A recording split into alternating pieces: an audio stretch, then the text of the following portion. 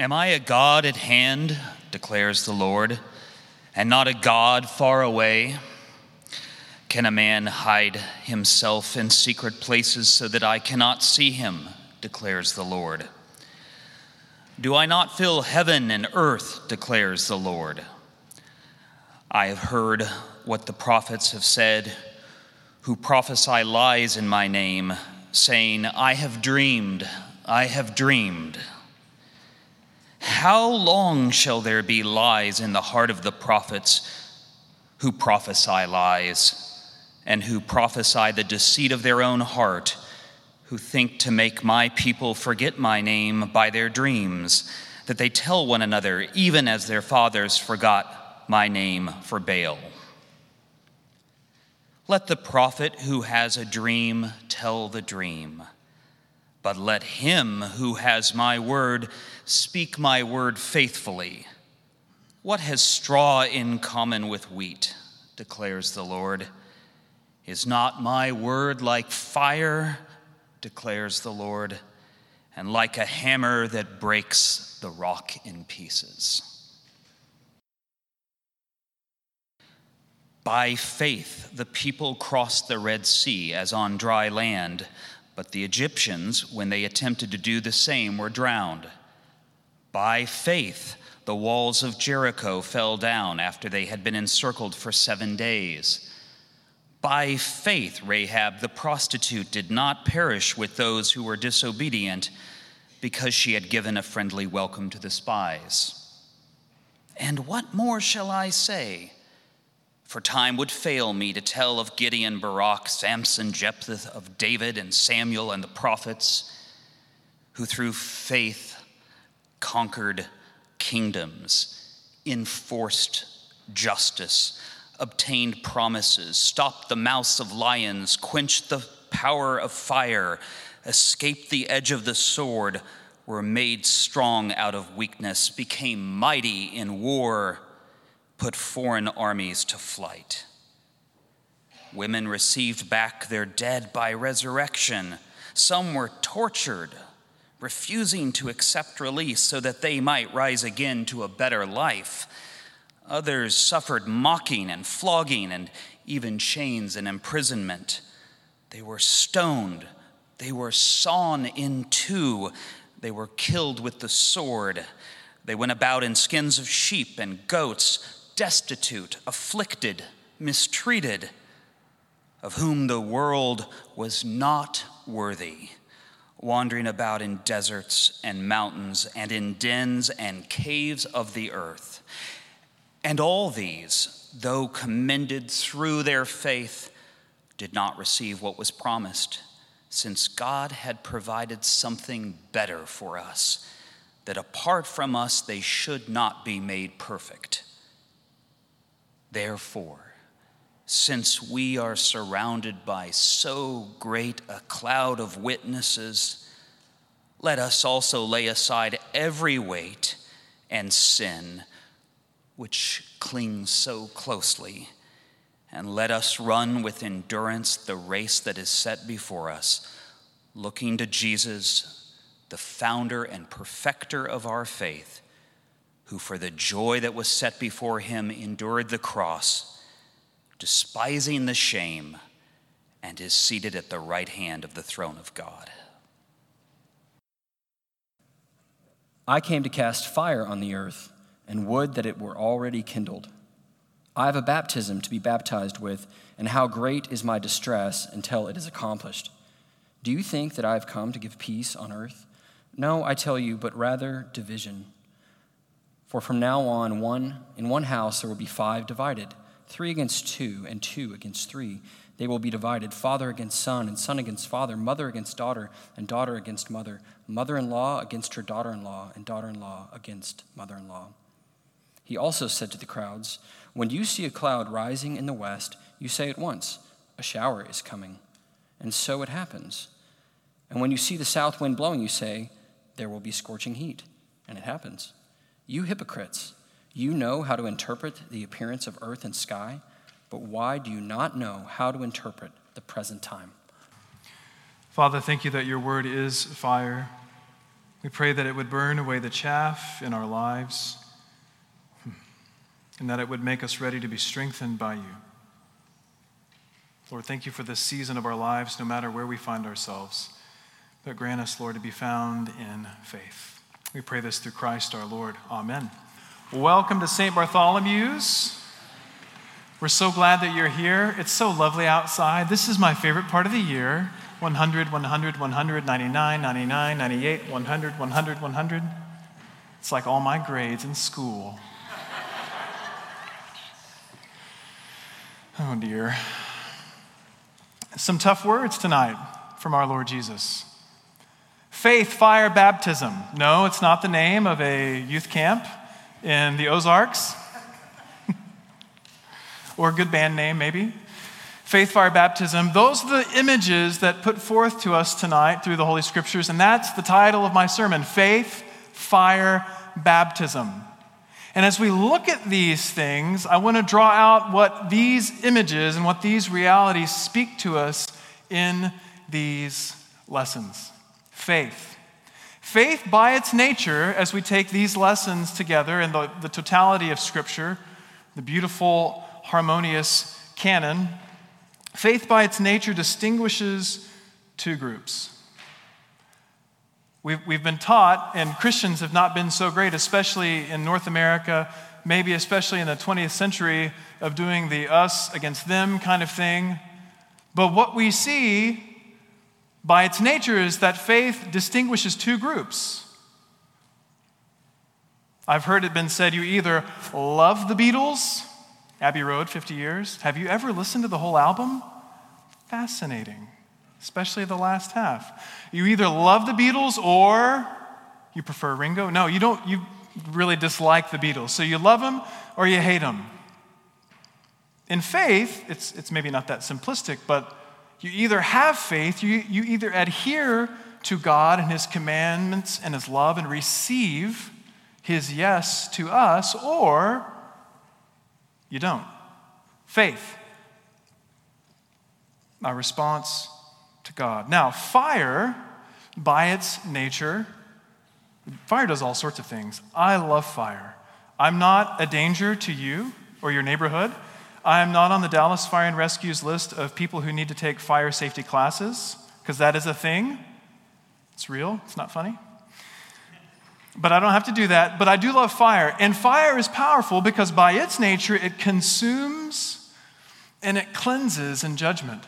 I had the privilege, the beautiful privilege, to be with my beautiful wife in the beautiful San Francisco Bay Area. And as soon as we got there, we went right to Muir Woods, which is home to towering redwood trees. Amazing. Some of these trees are almost 300 feet tall in Muir Woods. And did you know that without fire, the redwoods cannot survive? Isn't that amazing? There has to be fire to cleanse out the undergrowth. And did you know that the bark of the redwood is super thick and like a sponge? And what does it do to the fire? It keeps it away. It keeps it at bay. So without fire, there can be no cleansing of the undergrowth, because how are redwoods watered?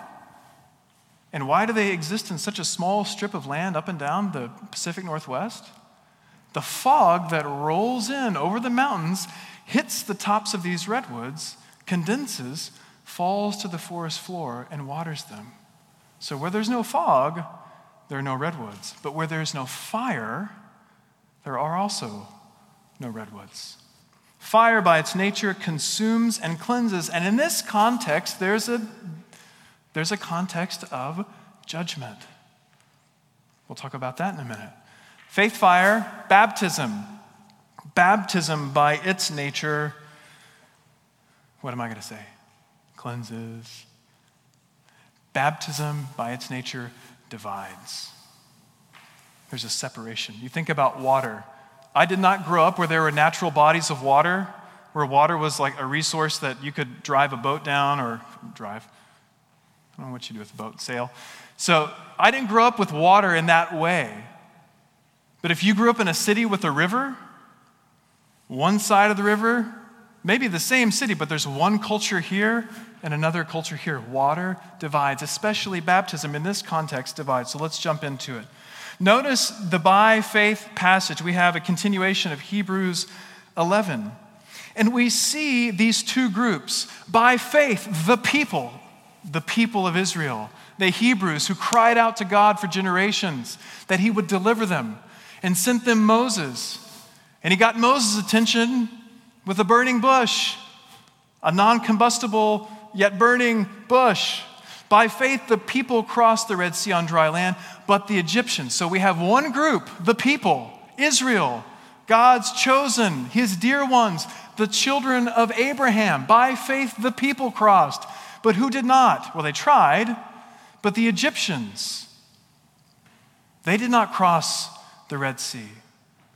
Here is a prime example of faith establishing two groups. And we see a note of judgment. We see that not only is God delivering his people Israel, not only is he fulfilling a promise he made to Abraham of seed, land, and promise, but he's also fulfilling a word to the Egyptians, and that is a word of judgment. And in this moment, we see this division of two groups, the people of Israel, the people of Egypt. The writer goes on, verse 30, by faith the walls of Jericho fell down after they had been encircled for 7 days. Rahab the prostitute did not perish with those who were disobedient. You have Rahab, who by faith was spared. A woman in all indications, if you look at what would become the Mosaic law given to them, she was not living a godly life, but she was a friend to the people of God by faith. So you have Rahab, and you have, how does the writer describe them? The other people who were disobedient. You've got this separation into two groups, whether we like it or not. Doesn't seem fair, it just is. So that's what we have. And then the writer goes on.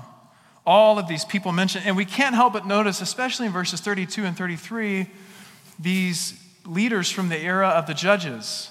These were deeply flawed people who made a lot of mistakes and caused a lot of harm. But by faith, they obtained promises, delivered from judgment. All of these things stopped the mouths of lions. We think of Daniel. Can't help but think, they're not mentioned, but think of Meshach, Shadrach, and Abednego in the fire in Babylon. So by faith, these, who even though they were deeply flawed, even though they had done things that were wrong, by faith they're lifted up. But these other people, what the writer will finish up saying, the world was not worthy of them. There was another group. So faith, by its nature, distinguishes, because people make choices. And people follow, and people do what they will do. Notice that description in verse 34. By faith, they quenched the power of fire. Faith, fire. Fire by its nature consumes and cleanses in judgment. Jeremiah 23, the Lord is speaking through Jeremiah to false prophets. These false prophets apparently would dream a dream, which was very common for it to have a prophecy. They would dream the dream, and then they would speak it as the word of God. And we have two groups distinguished in this passage in Jeremiah 23. There's false prophets and true prophets. The false prophets dream the dreams. The true prophets know the word of God. Earlier in the chapter, he talks about keeping counsel with God, which our psalm tonight mentions.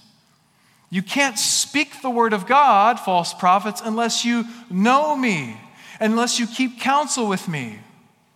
And then the prophet goes on to say, what has wheat to do with straw? Again, do you see the distinguishing factor? One bears fruit, one becomes bread, or whatever other wheat product you like or are allergic to. The other is good for fire. It's really good for nothing except fire. And even if you, trust me, as a guy who enjoys fire, you can use straw for a second as kindling, but you got to have a ton of it. And what happens to it? It burns up immediately. We can't help but think that St. Paul, writing in 1 Corinthians chapter 3 and 4, talking about his own building up of the church, he says, I don't use materials like wood, hay, or straw, which are burned up quickly, but precious materials. So fire consumes and cleanses. And we hear our Lord Jesus. And this, whenever I read the words of Jesus in this kind of context, I can't help but think of that curmudgeonly old Mr. Beaver when speaking to Lucy. When Lucy wants to pet Aslan, the lion.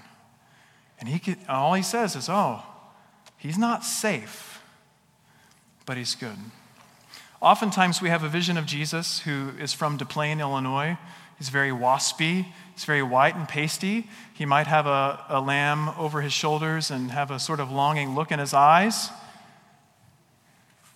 Might be in a number of John Hughes films.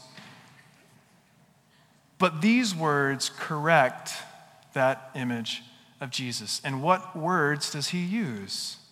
Fire.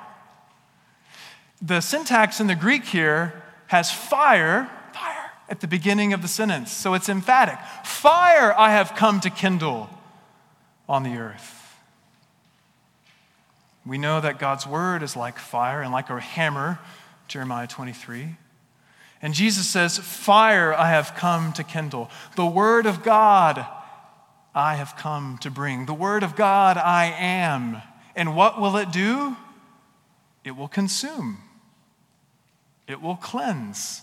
It will judge. This is very reminiscent, the pairing of fire and what we'll see in a second, baptism, with Luke chapter 3, same writer, same gospel, earlier in the thing, when Jesus is described as one who will baptize you with fire and the Holy Spirit.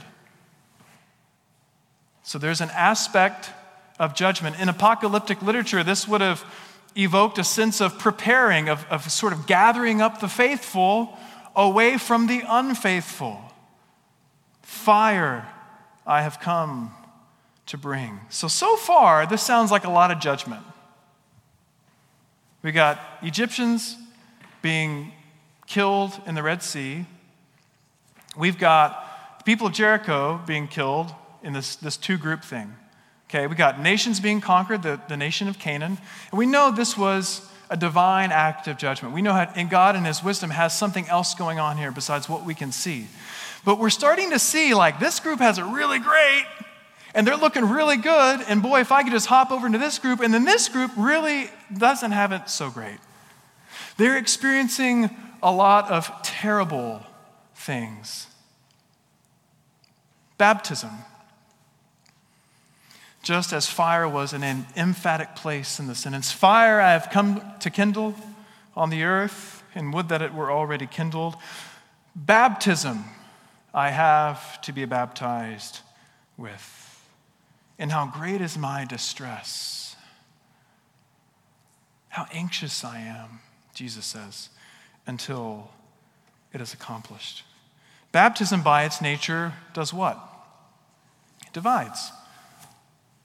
What do you mean? Well, when you're baptized here at St. Bart's, you're then part of the covenant community. You're in the family. In the Old Testament, we had a type of baptism. It's called circumcision.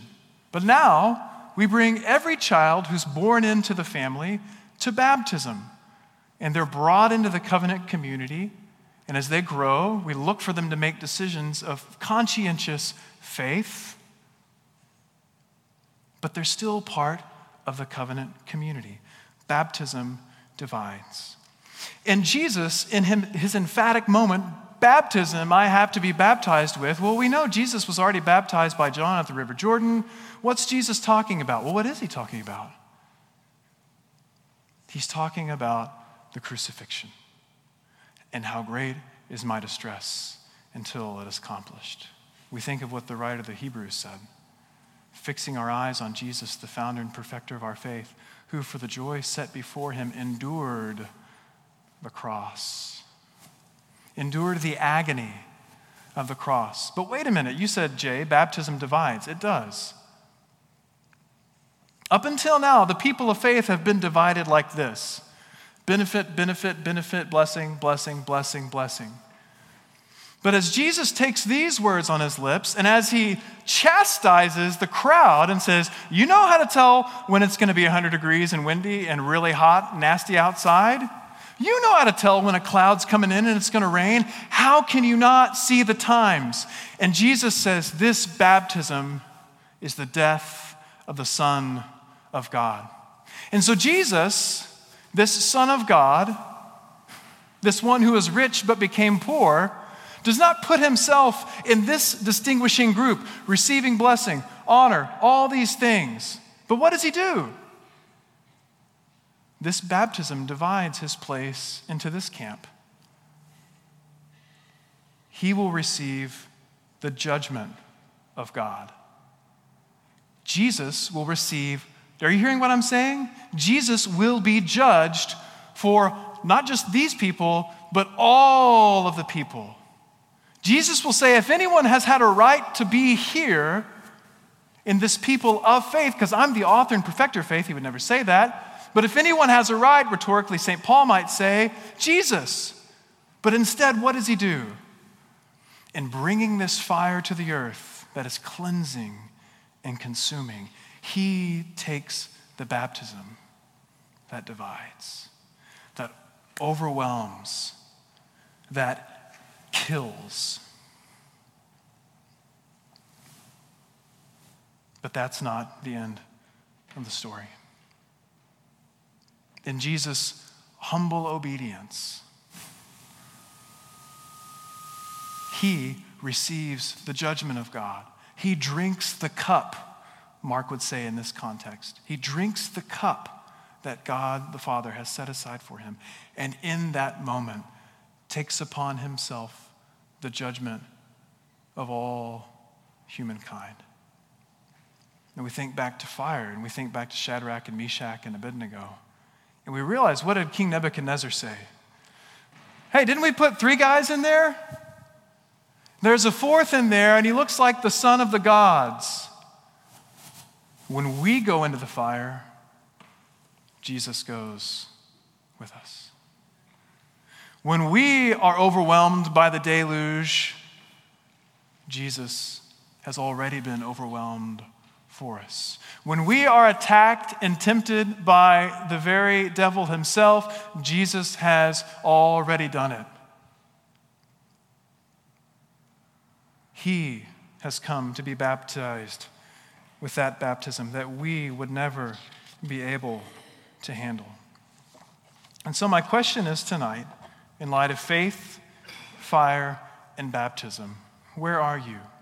Where are we? Where are you with faith? Faith in God, in Christ. The crucifixion is not a metaphor. It's not, it's a great substitution. This is an actual historical event. This is what's amazing about God, the Trinity. This unseen, unknown God, until he reveals himself, is that he engages us in specific, concrete acts of salvation throughout history. Notice the communion prayer whenever we have communion. We're retelling those concrete, specific actions. And Jesus' specific death was better. It's better than the blood of goats and bulls. It's a better word than the blood of any other sacrifice. It's better than any angel could do. It's better than any great work of man. It is the death that we deserve to die, that he dies on our behalf. And so tonight, when I ask you, where are you with faith and fire and baptism? The answer is very simple. Where do you stand in relationship to our Lord Jesus Christ, his death, his resurrection, his ascension, and his victorious rule and reign, even now from the right hand of God? I love how the writer to the Hebrews finishes. And maybe this is a good finish for us tonight. Therefore, since you're surrounded by so great a cloud of witnesses, by these men and women who were deeply flawed, yet faithful, we're surrounded by all of them. And they urge us on to lay aside every weight. Hey, the church weight that you have and I have, I'm not talking about the freshman 15 weight. I'm talking about the church burden that American church does to us, that I have to constantly shake off, and I'm guessing you do too. Lay aside the weight.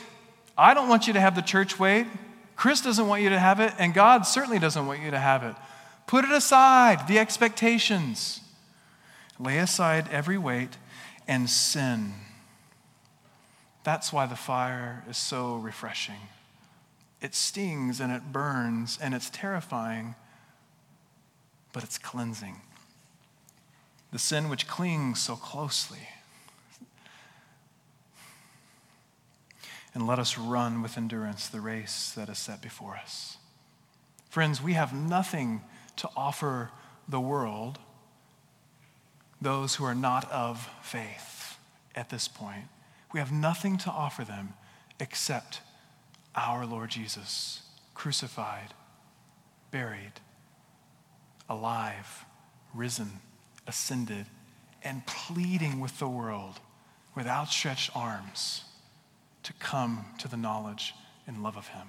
May we abide in that knowledge and love of him. May we not be marked by a stark boundary around us, but may we be, as the Bible says, as Israel was meant to be, and now the church is, a kingdom of priests. We're a kingdom of mediators between the world and God. Be reconciled to God, he says, through us. Let us pray. Lord, we thank you for your grace and your love to us. We thank you for the fire. We thank you for the waters of baptism, that though we could be drowned in them, we are not, but we are saved.